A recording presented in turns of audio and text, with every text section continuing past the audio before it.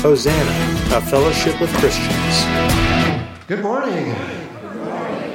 Hey, we want to let everybody know who's watching, who's tuning in via live stream, that we're going to celebrate communion together this morning. So if you want to go and get those elements ready a little bit later in the worship set, just want to give you a heads up on that, all right?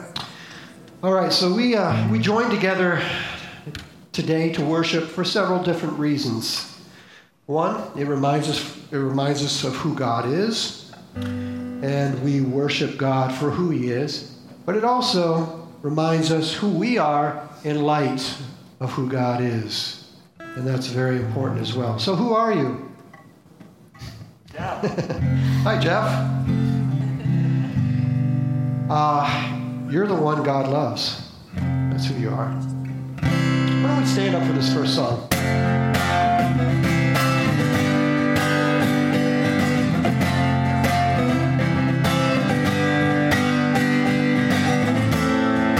When I lose my way and I forget my name, remind me who I am.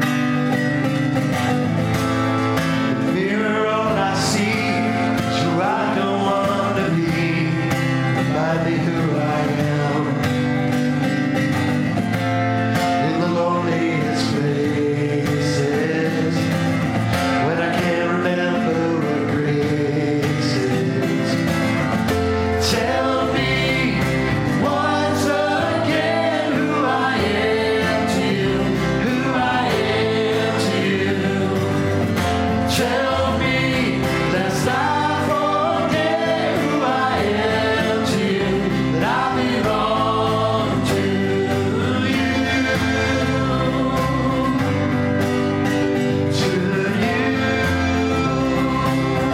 When my heart is like a stone. My heart is like a stone, I'm running far from home. Remind me who I am. I can't receive your love, afraid I'll never be enough. Remind me who I am. If I'm your beloved, can you help me believe it? Tell me once again who I am to you, who I am to you. Tell me lest I forget who I am to you, that I belong to you,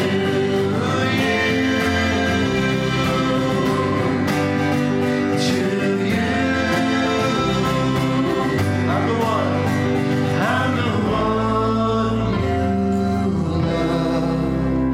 I'm the one you love. That will be enough. I'm the one you love. I'm the one you love. I'm the one you love. That will be enough. I'm the one you love.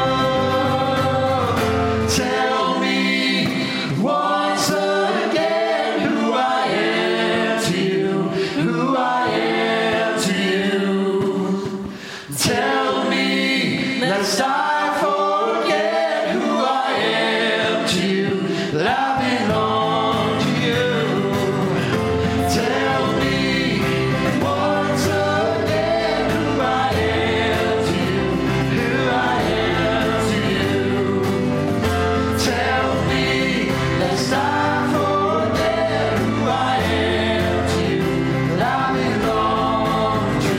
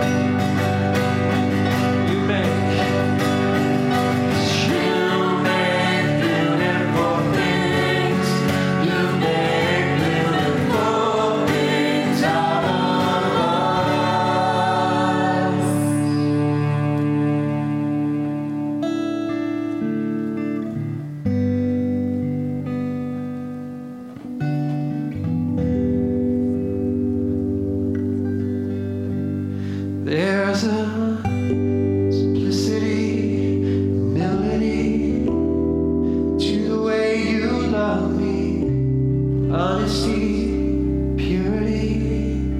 God, you make it easy. No special words, formulas that ever win you over. For your love is undeserved. Even when I can't see clearly, somehow you still make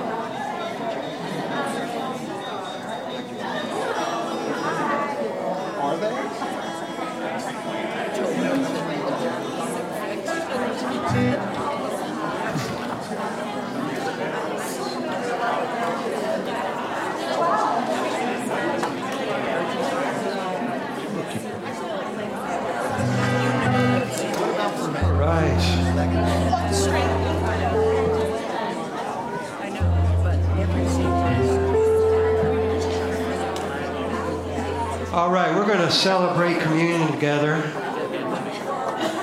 So everyone in the live stream, I hope you're prepared.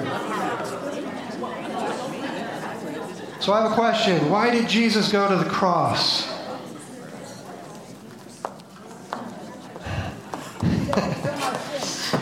Well, why did he endure such agony? Why did he endure such pain and separation from his Father?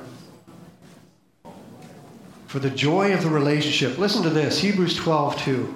His example is this: because his heart was focused on the joy of knowing that you would be his, he endured the agony of the cross and conquered its humiliation, and now sits exalted at the right hand of the throne of God. I'm the one he loves. I don't say that arrogantly or narcissistically, in a narcissistic way. You're the one that he loves. We say it because we have that assurance of his love for us. It was for the joy of restored relationship with us that he went to the cross, that he endured the torture, that he took our sin upon himself, and that he was separated from the Father. What an incredible and humbling motivation for anyone to suffer and sacrifice for another, because of the joy that would be experienced after. But the joy, we are his joy. I'm not making this up. It says so right there in that scripture passage. And it's not narcissistic to believe that. In fact, it's the opposite. It is humbling, is it not? Humbling. That the God of creation would consider it joy to be in relationship with us. That doesn't make me proud. That makes me humble. We bring him joy. Let's remember that as we come forward to celebrate communion this morning. And as you eat the bread, remember that his body was broken for the joy of the relationship. As you drink the cup, remember that his blood was shed for the forgiveness of our sins and for the joy of the relationship. And give yourself permission to have joy as you come to the table. I mean, it is somber to think about the great sacrifice that he made and pain and brokenness that he went through for us, but it is, why did he do it? For the joy. And we're in that joy now, that relationship. So as you come to the table, come when you want to. We have two different selections here because we're America. No. No. You have our traditional elements and the cup and the wafers. And then we have the elements to go that we, the combination packet where the wafer and the juice are all in one packet. If you don't want to be, if you feel more comfortable not touching the other things, there are those that you can take with you. Take them back to your seats as we continue to worship. Eat the wafer, remember his broken body. Drink the cup, remember his shed blood. As you want to, and whenever you feel like you want to do that. And you spend some time, though, reflecting in the joy of the relationship, though, as we continue to worship. Forgive my out-of-tune guitar with 5 strings.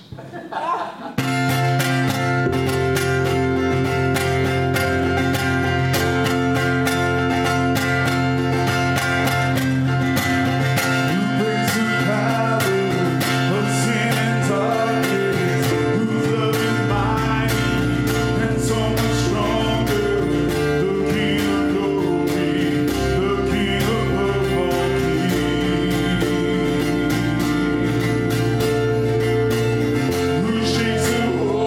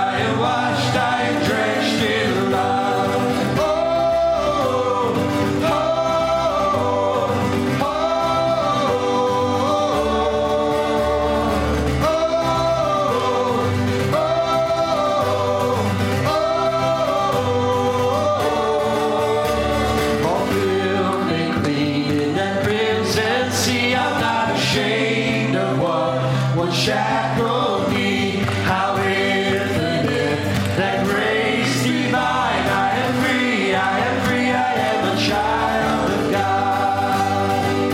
Oh, sing it out, she's singing, oh, precious is the flow that makes me white as snow.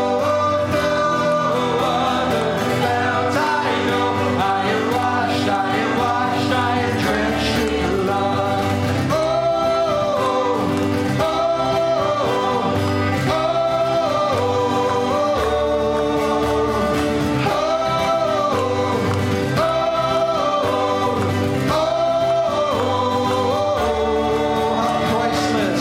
How priceless, how precious, there's power in the blood of Jesus. How priceless, how precious, there is power in the blood of Jesus. How priceless, how precious, there's power in the blood of Jesus. How priceless, how precious, there's power in the blood. 'Cause there's power, power, wonder-working power in the blood of the Lamb. There's power, power, wonder-working power in the blood of the Lamb. And there's power, power, wonder-working power in the blood of the Lamb. There is power, power, wonder-working power in the blood of the Lamb.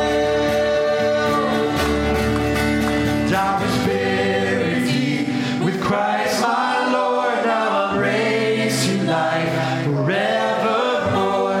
My name's been carved upon your heart. No, not death, no, not hell could ever rip us apart. All right, let's sing it out, church. Here we go. Oh, precious is the flow that makes me white as snow. No other fount I know. I am washed, I am washed, I am drenched in love. Oh, precious is the flow that makes me white as snow. No other fount I know. I am washed, I am washed, I am drenched in love. I am washed, I am washed, I am drenched in love. I am washed, I am washed, I am drenched in love. Oh, thank you, Lord, for pouring out yourself. Giving us yourself, Lord. Amen. It's for the joy. Say for the joy. Say for the joy. Say, I am his joy. Right. Well, good morning. Good morning. It's good to see all of you this morning, and it's good to have all of our family and friends on the live stream with us this morning as well. Whoa, there I am. Thanks, Jeff. And if you're a guest here with us, or if you're a guest with us this morning on the live stream, we welcome you. There is, we don't have a guest card in our bulletin because we don't have the bulletin anymore, but you can let us know that you're here by stopping out at the Welcome Center. And it's good to have all of us together again, isn't it? And every time we sing that last song, that we're drenched in love, how many of you ever been caught out in a thunderstorm? When the rain, you're completely drenched. That's what I think about every time that we sing that song. That's God's love for us, that we're soaking wet. That's his love for us. We're drenched in that love. I just think that's pretty cool. The ushers are going to come. It's so exciting to have our ushers back, and we're passing the offering buckets. So the ushers are going to pass the offering buckets, and those folks that are sitting at a couple of the tables we still have out, they're going to come to you with the offering buckets as well. I have a couple of announcements for you while the ushers are passing the offering buckets. This Wednesday evening, June 30th, I know that date well. It's my son's birthday. But the writing class is going to be starting with Jane Clark. It's going to be meeting over here in the fellowship hall and online on Zoom. Everything is all set up. Jane is ready to go. It's not too late. You can still sign up, or if you forget to sign up, just come Wednesday night or tune in on Zoom. Check it out on the website. Also, can anybody tell me what 2 weeks from today is? Vacation. What was that? VBA. I heard somebody say vacation, and I'm thinking, oh, Vacation Bible Adventure. Oh my goodness, we're going to be in July. It's hard to believe. Vacation Bible Adventure will be starting in just 2 Sundays from now. And Kelly just wanted me to say to you, thank you. The sign-ups have filled up. It's amazing what God is doing in our midst.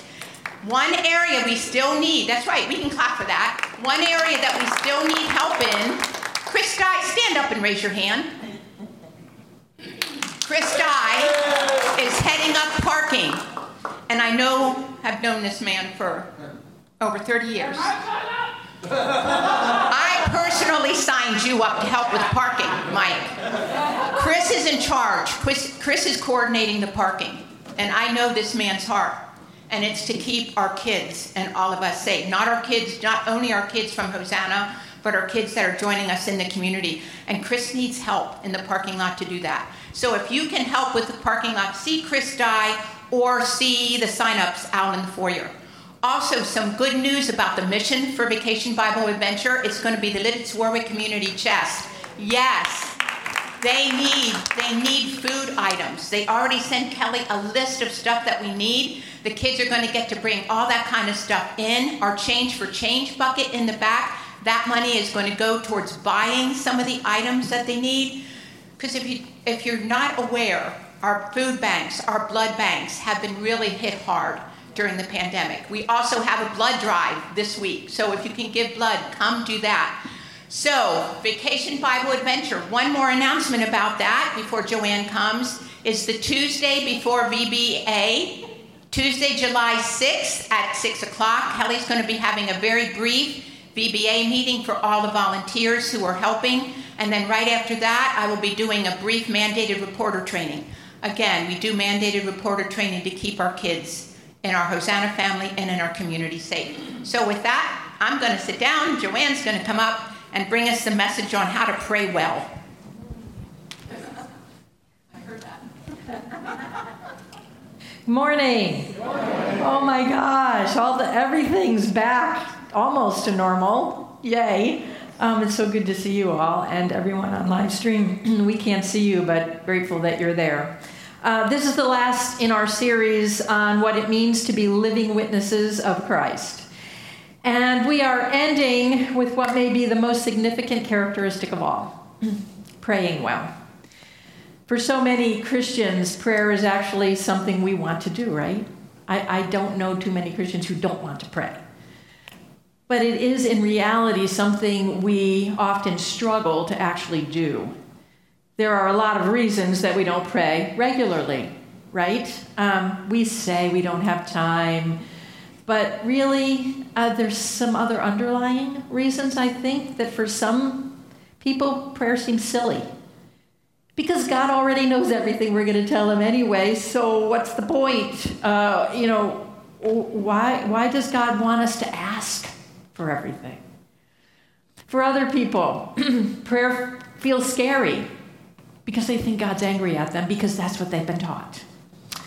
It's hard to want to get close to pray to a God you think might smite you at any moment. Or maybe it's not that God's angry at them, maybe they're angry at God. For still others, the thought of praying brings up lots of shame because they don't feel good enough to approach a holy God, because they've been taught that too. Or maybe they feel shame because they haven't done enough to deserve anything from God, so why ask? There are probably as many reasons for not praying as there are prayerless people.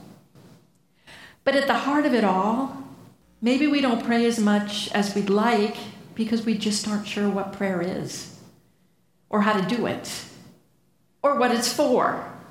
See, I think that's a big reason why prayer is so challenging. It's because we misunderstand its purpose. And contrary to popular opinion, listen, prayer is not primarily about changing things. It's not about changing anything that includes external circumstances. It's not about changing other people. It's also, not about changing anything that God has already empowered you to change. See, a lot of times we sit around and we're waiting for God to do something when God's already told us to do it. And we're not doing it. So prayer is not primarily about changing things. It's also not primarily about getting things. And that includes material things that you really want, really, really want, but really, really don't need. See, again, this isn't about asking for needs. It's about all that other stuff the king's kids have a right to. It's not about primarily changing things. It's not primarily about getting things. And it's not primarily about fixing things. And that includes unnecessary things that seem broken or imperfect or insufficient or defective or otherwise unacceptable to you, including human beings. See, the goodness of prayer is often measured in how effective and efficient it is. Go Google it. Just Google prayer. How to pray well. I did that this week. I couldn't find anything except books and blogs and all of these steps about how to make your prayer effective, how to get these things, how to fix these things, how to change these things. See, I read phrases like, the prayer is good when it's effective and efficient in moving the hand of God, in activating the power of God. In other words, prayer is effective when it gets God to do what we want done. But do you hear the assumptions that are underlying all of that idea of prayer? Assumptions that prayer is only good when it gets us what we want in the quickest way possible, most effective, most efficient. These assumptions that prayer only works when we can figure out how to make God do something he isn't doing or wouldn't do without us asking or begging or telling him to do it. What does that say about God? See, this understanding of prayer actually diminishes God. It treats him as any number of false images, but here's just a few. It treats him as this doddering old guy who can't figure out what needs to be done unless somebody else tells him what to do. Or as maybe a merciless business mogul who only gives rewards to people who earned them. A lot of times it diminishes God from being even a person to being a thing to be used for our own purposes, like God's an electric outlet that produces power when you figure out how to plug into it correctly. I read that one multiple places on the internet this week. Or maybe God's just a giant vending machine in the sky. Listen, I'm not trying to make us feel bad. You know our messages. We're going someplace. But we've got to lay out, the things that we are often unconscious of so that we can become conscious of what prayer really is. We've got to understand that when we approach prayer as a way to try to figure out the most effective way to manipulate God to do stuff he wouldn't normally do on his own, or manipulate God to do stuff you want him to do, that is not actually praying. It's just a way that humans It's called prayer. It's just a way to get or maintain control. See, it's a way to be God. And that's not prayer. It's just dressed up idolatry. You know how you can tell if you're trying to control God in your prayers? Just notice how you react when God doesn't do what you ask or tell him to do. I felt that one. We've all been there. I've been there. I do that all the time. And then I catch myself. We're going to do it because we're human. But it's the catching ourselves and recognizing, oh my gosh, I'm feeling like I don't want to pray because I'm actually mad at God because he's not fixing my husband, or he is not bringing, that woman into my life that I want, or whatever it might be. See, the good thing is God knows all this. There's no shame in it. God knows it. And because God is a loving and gracious God, he does sometimes answer those kinds of prayers. Not because he agrees with the way we're approaching him, but because he really does want us to come to him. Because he wants us to experience his love and goodness for ourselves so that maybe in time we will actually want to be with him. Not only for what he can do, but because of who he is. And, Jesus was God, right? In human flesh, sinless. And Jesus prayed a lot. He could perform miracles. He could fix all kinds of things, couldn't he? So that can't be what prayer is about. Because Jesus prayed all the time, and he invited us again and again to come to God, not to get things, but to come to God like trusting children, come to loving parents who not only know what they need before they ask, but have already provided for those needs and sometimes provide even more than what's needed. Jesus said this, do you know of any parent who would give his hungry child who asked for food a plate of rocks instead? Or when asked for a piece of fish, what parent would offer his child a snake instead? If you, imperfect as you are, know how to lovingly take care of your children and give them what's best, and that's key, give them what's best, how much more ready is your heavenly Father to give wonderful gifts to those who ask him? This is who God is. This is true, not false image. This is the God to whom we pray. So in essence, prayer is not about changing external things, it's about changing us. Prayer is not a formula to get results. It's a relationship to enjoy. Prayer is not transactional. It's transformational. And prayer is not like drudgery. Listen, prayer is like breathing. See, the good news then is as long as you're breathing, you can be praying.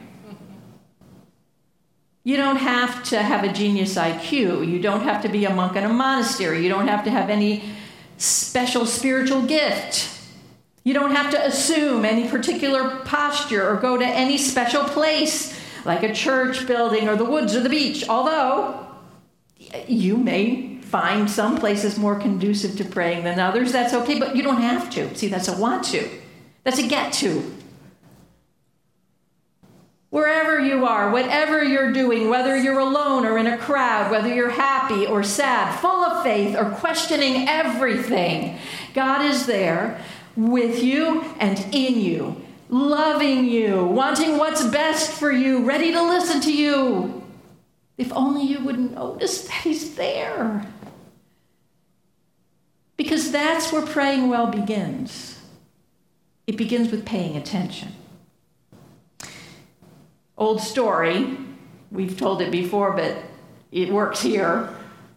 You heard that story of the young fish who asked the older, wiser fish, "Where is this water I keep hearing about, and how do I get there?"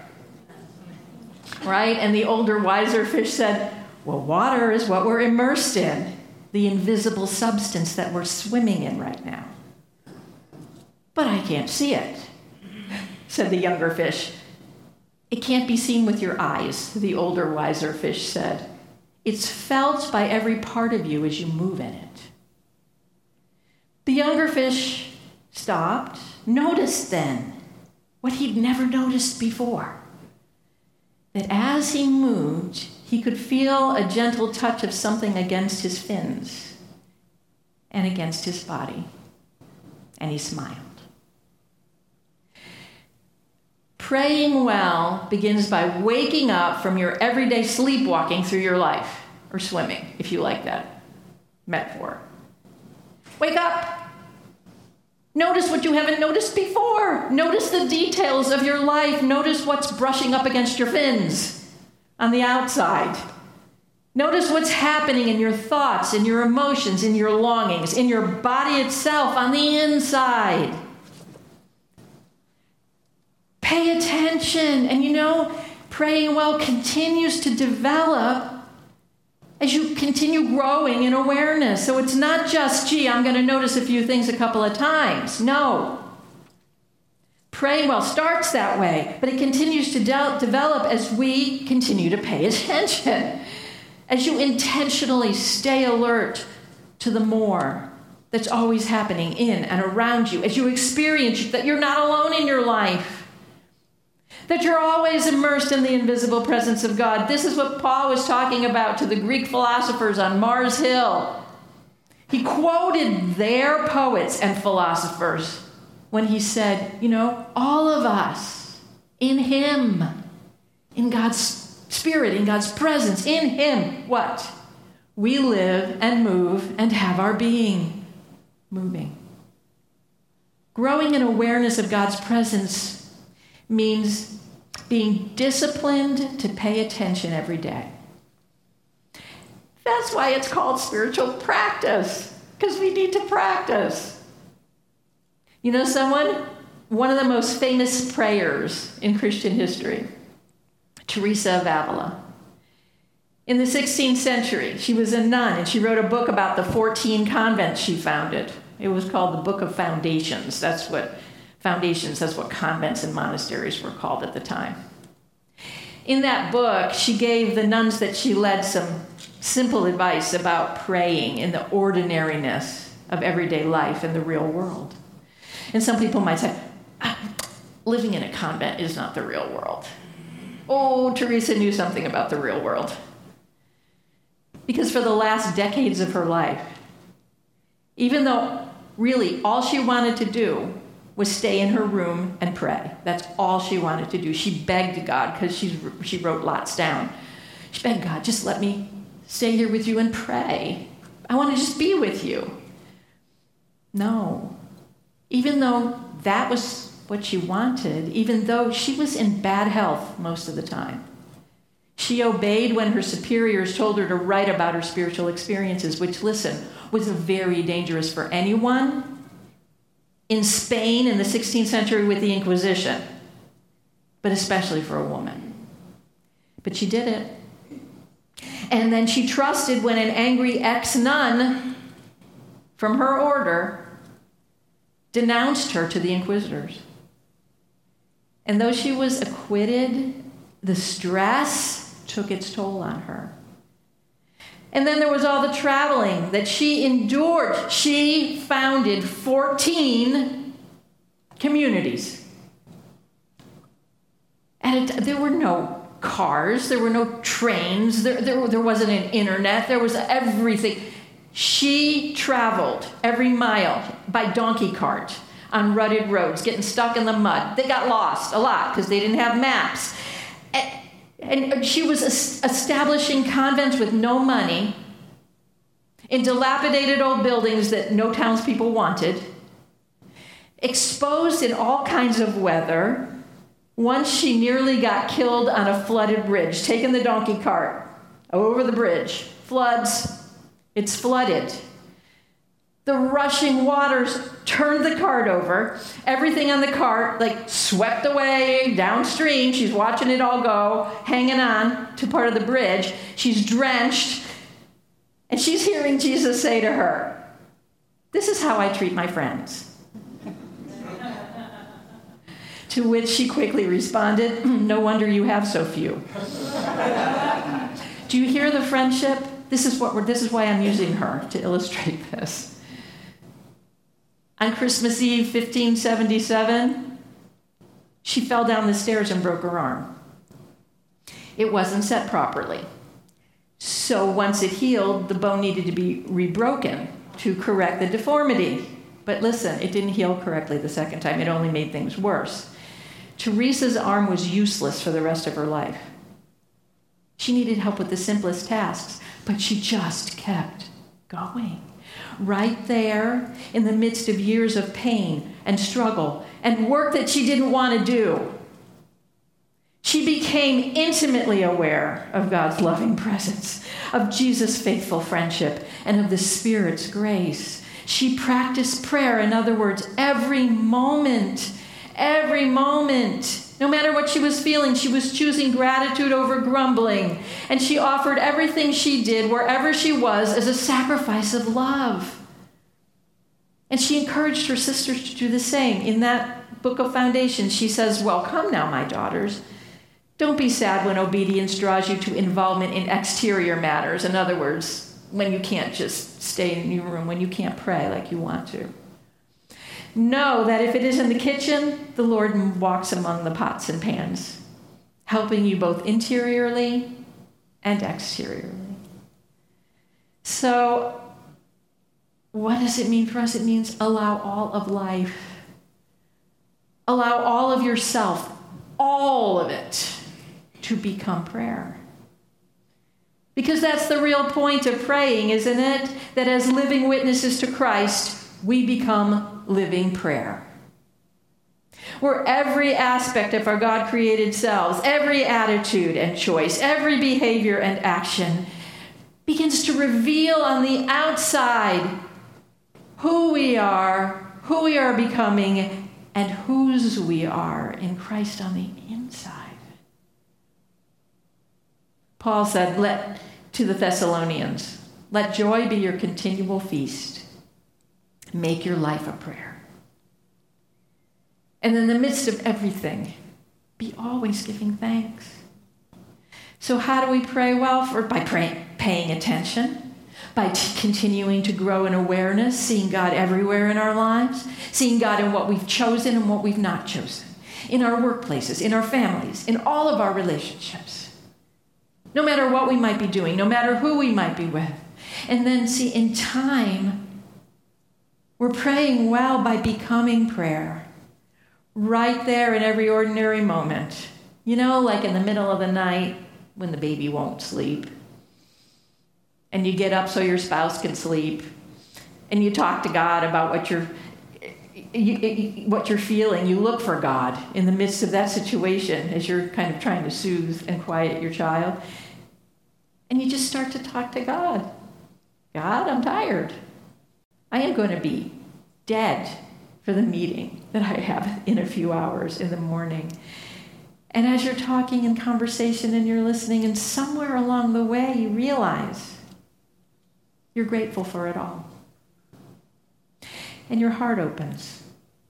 And you sense God's gratitude for your choice to offer it all as a sacrifice of love to Him. See, that's where we learn to pray well, right there, as we see God walking with us among the dirty diapers. So whether you're a nun in a convent, or a busy parent, or a stressed executive, or an exhausted truck driver, or an aging retiree, or an anxious person needing a job, you can experience the sweetness of God's presence by continuously practicing it. And then you'll be praying very well indeed. Another characteristic that's probably quite obvious at this point is we pray well when we deepen in relationship. See, not only with God, but with our brothers and sisters in our community of faith, with our neighbors, with everyone else we encounter.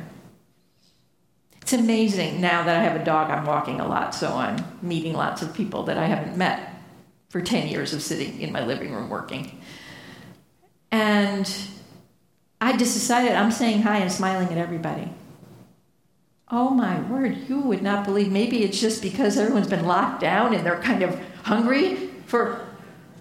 I've had to adjust a lot of my scheduling because people want to talk. Just with a smile. To connect, to be willing, to relate. Because like we've seen, that's where prayer emerges and grows in the midst of everyday relationship, in a continual, ongoing conversation with God that happens naturally like breathing. Sometimes with words, sometimes wordlessly, sometimes peacefully, sometimes not so much. But always ready to open and overflow and include anyone else in the conversation, with or without words. And the longer the conversation goes on, the more ease there is. It's like friends who've been friends for what seems like forever. Deb, we've been friends forever. It's not just that it seems like it. You know? People, friends, that you've done life together. You know all that can be known about each other, and you love each other, no matter what. That's what relationship with God was intended to be. And that's what prayer can be like. When you're not trying to get something from each other, but are most interested in what you can be and do together. See, prayer is the way we were created to share relationship with God as we journey through life together. Prayer is both communicating, words and actions, doing stuff together, but also in communing, just simply enjoying each other's wonderful wordless presence. And, of course, like human relationships, each individual's relationship with God is unique. And God loves each of us as if we were the only one, and yet somehow, how does God do this? God also loves all of us so deeply he can't choose a favorite. I don't know. That is a God that makes us want to pray.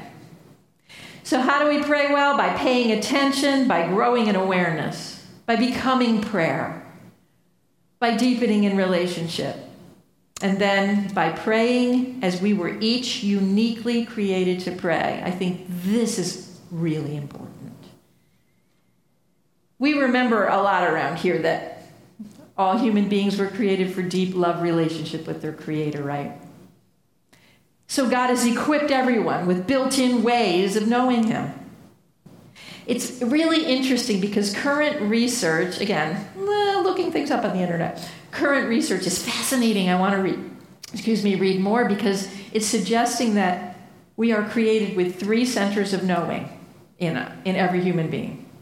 3 centers of knowing. First, the head. This is a cognitive or intellectual knowing. It's what we normally mean when we say, I know this. And you know, you can listen to how people talk about things and maybe get a sense of where they're coming from, because these are, sentences that say, well, I think this, and I think that, and I think. Head knowing. Then there's heart knowing. This is knowing through the emotions, through the feeling part of our God-given selves. And you can hear people saying, what? I feel like this. And then there's the gut, intuitive way of knowing. The body is included there. It's like, I sense this. You can hear. It's interesting if you listen to people's language. And what's fascinating is the gut and the heart have a vast neural network in the body, just like the brain does. In fact, I think all of us have experienced that our gut and our heart can actually know things before our brain does, right? Have you ever had a sense that something, and then later on you found out, oh, okay, yeah, now I know here what I knew here. Make sense? So all 3 ways of knowing God are present in every person. And even though Most of us prefer one way of knowing over the others. It's fine. It's part of us being human. It's also part of what the focus is of our gifts and our callings and all of that. But all three are there, and God did intend for us to be able to access the wisdom from all three centers. Why? So we can fulfill the commandment of Jesus, so we can learn to love the Lord your God with all your heart. Listen, soul is kind of like the deep down, the gut part. Mind, strength, body. All of them, all the ways of knowing are there. I think that's why, and I said think because I'm thinking it up. I think that's why God and the scriptures give us so many different ways to pray. There's a multitude of ways to pray, so that we can begin learning to pray in ways that naturally flow out of who he created us to be, and also out of our own preferences. So especially at first, when we're first learning how to pray, instead of saying this is the one way to do it, and you got to follow this, oh my God, talk about drudgery, right? How about when we first start learning to pray, that it can be fun and effortless? Like, when you're first getting to know somebody that you click with, and you're not pre-thinking everything you're going to say, and you're not following some kind of a formula. You're just enjoying sharing yourself with somebody who's doing the same with you. That's how we can begin to learn to pray. And if you get nothing else out of this message, get this. There is not one right way to pray. Again, Paul, he tells us very clearly, pray in the Spirit in every situation. Use every kind of prayer and request there is. For the same reason, be alert, use every kind of effort, and make every kind of request for all of God's people. It's like, just pray. Just pray. In all ways. So if you felt like a failure at prayer, if you've given up on prayer, it may not be because you've done something wrong, or because you can't get it. It may be because you were given a way to pray that had nothing to do with how God created you to pray. And I hope that makes sense and is a big relief. See, we get to start learning to pray well by praying in ways that are most natural to us. As we grow in knowing God, see, in that comfortable way, God's then going to invite us to move into less familiar ways of knowing him, to other centers of knowing, to pray in ways that will allow us to experience and know God and ourselves in new ways. So, for example, a head-centered person probably feels comfortable studying the scriptures. That's good for all of us because we can learn a lot about God that way. But studying the scriptures is not always the same as praying them. So a good place for a head-centered person to start praying is, right there with the scriptures. And maybe do Lectio Divina. We've done this here before, Holy Reading. It's a Christian way of praying from the 5th century. That is a reading the text, but then a prayerful listening for the Spirit to communicate very personally through his word. And after a while, though, God may want that head-centered person to know him more deeply on an emotional level. So that person, you know what will happen? They're going to start to want to feel God. This is often where people come in spiritual direction. They'll start coming and say, I know all about God. I've never felt loved by God. It's an invitation to feel personally loved by God. So what do they need? They don't need to be doing more head prayer. They need someone who can show them some of the less familiar ways to help open the heart and heal the emotions and enlarge the capacity to feel. Make sense? Good.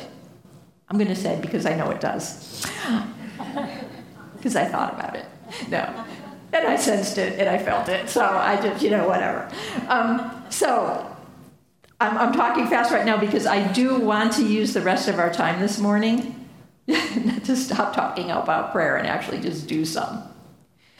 What I want to do is invite you to sample, if we have time, a way to pray from each of the 3 centers of knowing. That way, you can see what fits, what doesn't, what your preference might be. It tells you a lot about who God created you to be, maybe something about gifts and callings, but maybe just to experience. There is some prayer maybe that seems like breathing for you in this season of your life. At the end of the service, the ushers are going to offer you a handout on the way out. It's a 2-sided piece of paper.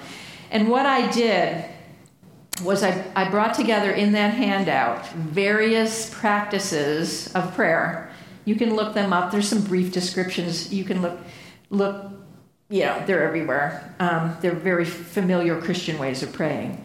But they're listed under the 3 centers of knowing. So let's say you're a head person. You want to learn how to pray with your heart. Go to the heart section. Read about that. Try some of that prayer. If you're like, a gut? What is that? You might want to... Does it make sense? So that's going to be available on the way out. But I'd just like us to try praying. Is that okay with all of you? All right. We're going to start with the head knowing center. And what's interesting is the way that we know with our heads is with our eyes wide open. We take in what we're seeing, and we want to make sense and meaning out of it. And so, as I said, a great way to pray with our heads is Lectio Divina, is that holy reading. But this morning, let's try another way of Christian praying with our eyes wide open. It's called Visio Divina, holy seeing, sacred seeing. The instructions are simple. I'm just going to ask, if you're not comfortable already, just kind of put stuff down and just get comfortable and relaxed inside. Take a moment, like the fish in the water. Just notice the invisible presence of God that you're immersed in right now. Just be as aware of God as you can be in this moment. And let's ask God together, God, please reveal something of you, something you want us to know in this prayer. And now there's going to be 2 images on the screen. Do you see this one is Jesus reaching down through the water with Peter? And the other is the shepherd holding a sheep. Just notice which one, without overthinking it, which one is drawing you. Choose the one you're most drawn to. Allow the Holy Spirit, as you're looking at the image, to draw your attention, like focus your attention on one part. Just what part of that image is drawing. And then just stay focused on that. This is like the prayer of gazing. Just gaze on that. Wonder about it with God. Begin to notice any connections with your life. And listen. Just listen. Without any particular agenda. There might be words, there might not be. Feelings, whatever. No expectations. Let's just take a few moments. See what God might want you to know.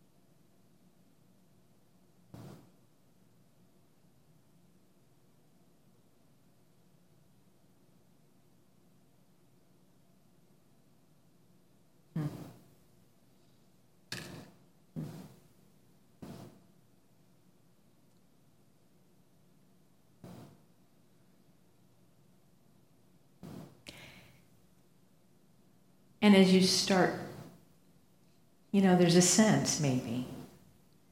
So for example, I've been looking at Jesus there, and I was very focused on the hand. just like with it. I'm not thinking about it per se. I'm just with it. And all of a sudden, this realization of, Joanne, you got to take my hand. And then I looked over there and realized the sheep, had to be willing to stay in the shepherd's lap. So I'm now moving into prayer and just holding it there and saying, God, give me grace. Empower me to reach up and take your hand. Empower me to stay. Heal me of frenetic energy. Reveal my fears to me, Lord. Why am I restless? And what I know is, see, in this moment, it's like any conversation you have with a good friend. I put that out there. And then I'll move on. But I know I can go back and pick it up at any time. Do you have friends like that? Like you, over even the pandemic, you might not have been in contact with them very much, but when you see each other again, it's like you pick up right where you left off. That's what this is about. Anybody else? You making any connections? A word, a phrase? Maybe not, but I'm sensing. So can you feel the Spirit? Yes. Okay. Let's hold. Do you know what I mean by hold it? Just hold it. Just stay where you are with whatever is you receive from the head center, knowing. Let's move into the heart center. See, the way we know with our hearts, it's sensitive and relational. Through what we're feeling, we're able to know what somebody else might need or what we might need. We get to share in God's compassion and Christ's compassion. So let's just take a few moments and we're going to try a way of praying that the heart knows well. It's called the prayer of imagination. We've done this before, where we say, Holy Spirit, please, in these moments as we read your word, please use our imagination to bring this story from paper to life. Let me sense, let me feel, let me see what's happening. And let me come to know you more intimately because of who I see you to be in this prayer. So for this one, if you wouldn't mind closing your eyes, I'm going to read from Matthew 10, familiar story. Jesus healing a blind beggar. Just, again, no expectations. Just open up to receive. And as we read, imagine you're there and feel it. Feel what you're feeling. Then they reached Jericho. And as Jesus and his disciples left town, a large crowd followed him. A blind beggar named Bartimaeus was sitting beside the road. When Bartimaeus heard that Jesus of Nazareth was nearby, he began to shout, Jesus, Son of David, have mercy on me. Be quiet, many of the people yelled at him. He only shouted louder, Son of David, have mercy on me. When Jesus heard him, he stopped and said, Tell him to come here. So they called the blind man. Cheer up, they said. Come on, he's calling you. Bartimaeus threw his coat aside, jumped up, and came to Jesus. What do you want me to do for you? Jesus asked. My rabbi, the blind man said, I want to see. And Jesus said to him, Go, for your faith has healed you. Instantly, the man could see. And he followed Jesus down the road. Now just stay there for a moment. Let your imagine, just imagine. And allow Jesus to talk to you. What does your heart know? about the meaning of this story in your life today.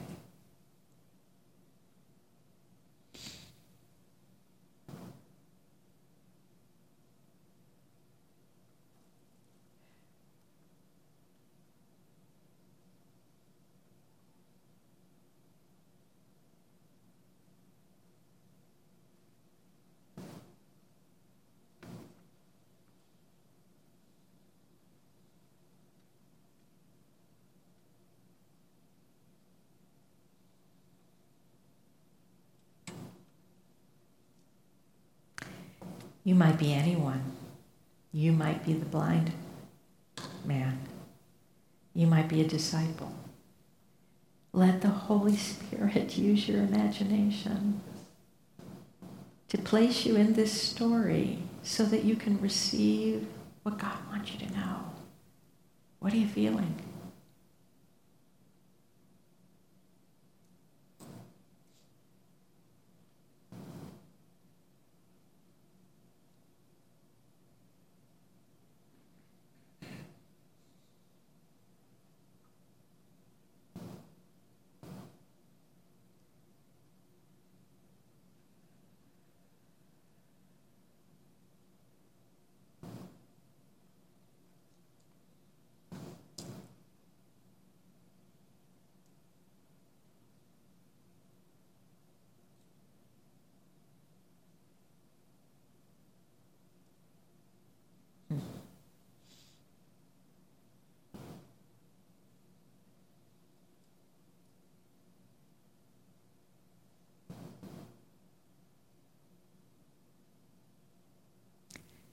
Now you might be noticing that what your heart knows might be somehow connected to what your head knows. For a moment, this is an ongoing conversation. Bring what you thought, what you were given in your head knowing, together with what your heart knows. See, are there connections there? Is there a theme?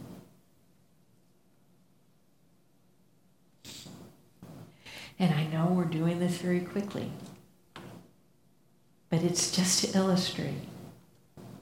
And just notice what's the most comfortable for you. Just hold all that. Let's move into the gut center, this gut knowing center.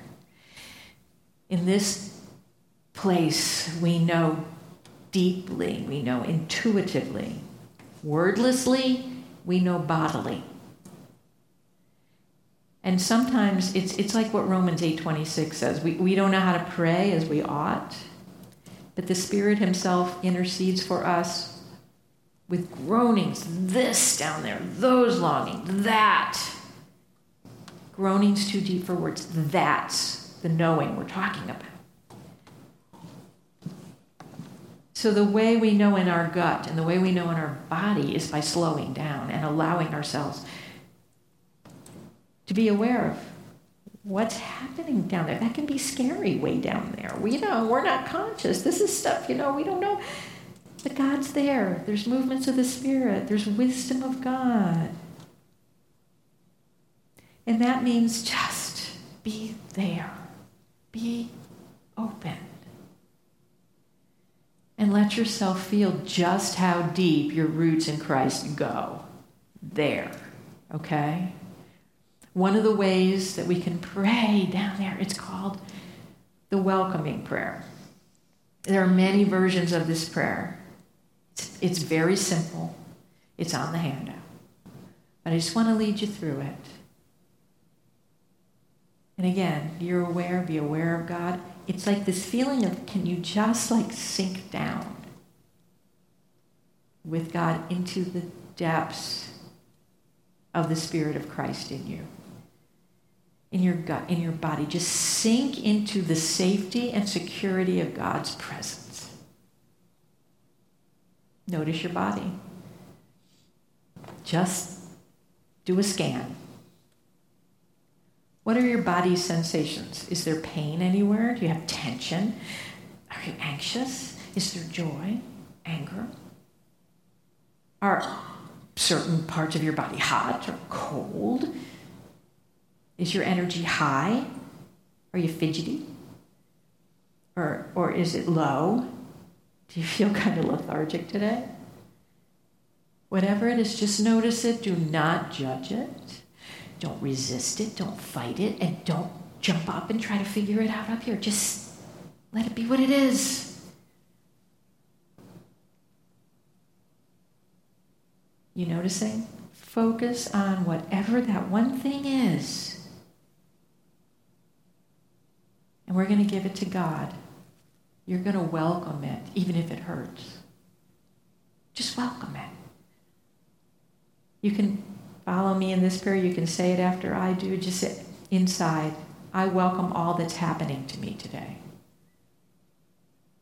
Because I know deep inside, God's working it all together for my good, for my healing. I let go of my desire for power and control.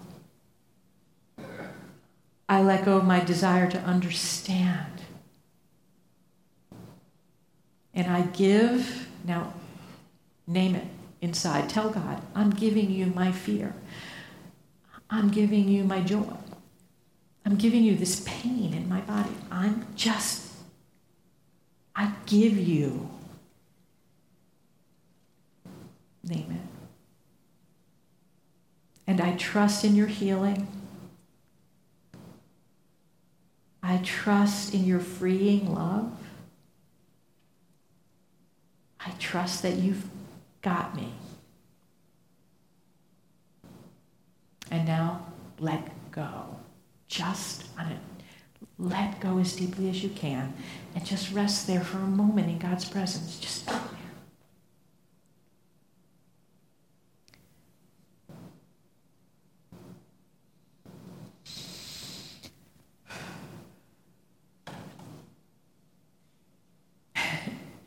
You might want to see what my body just did was exhale deeply, let it go.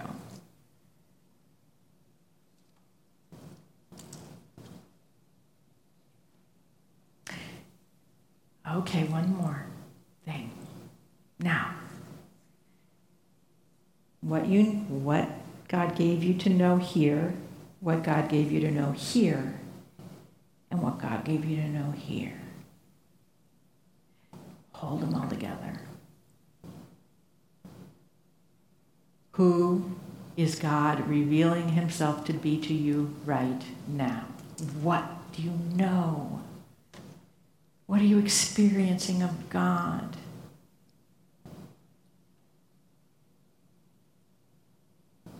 Thank him for whatever it is.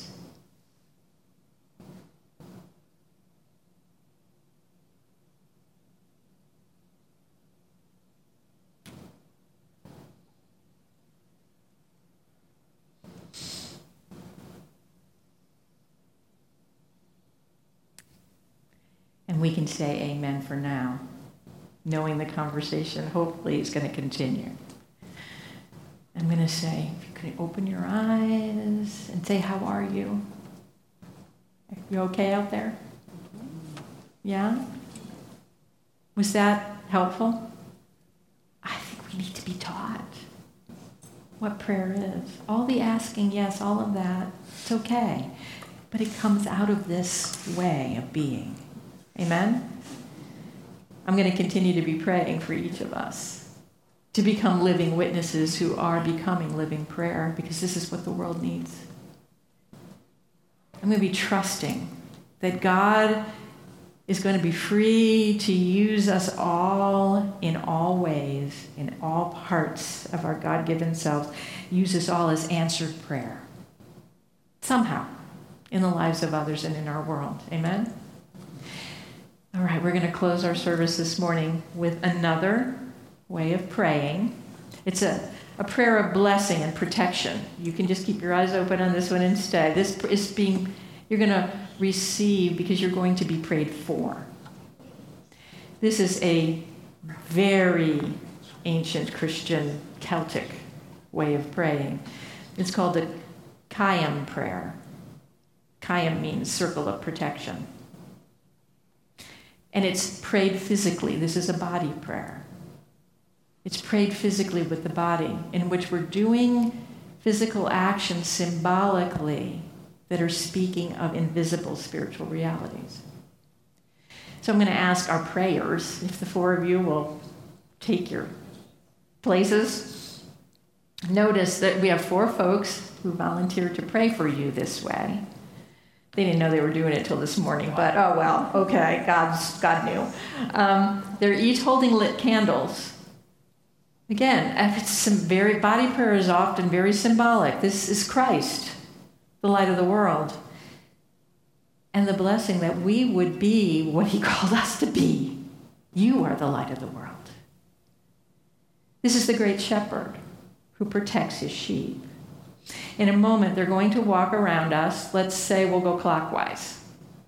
They're going to walk in a circle all around the sanctuary.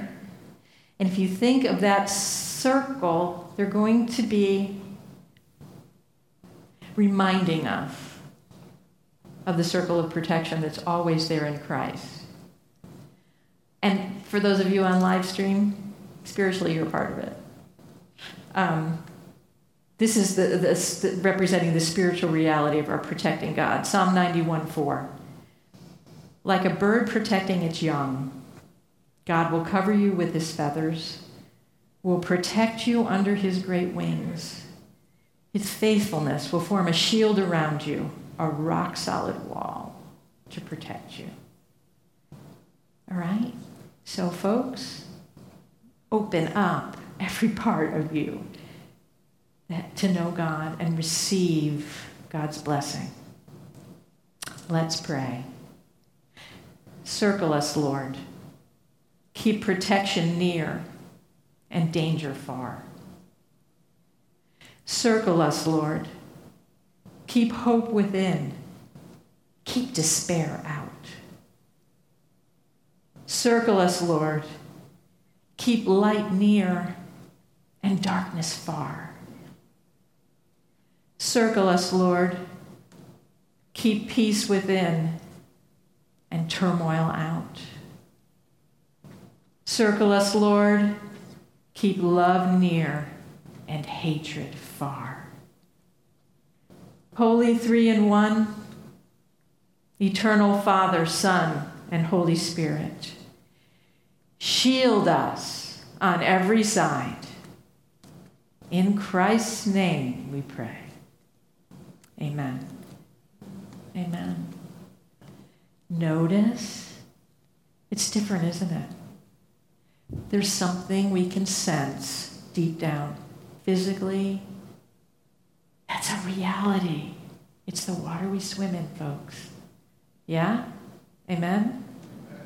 Go out, be living witnesses, be living prayer. Pray well. Amen?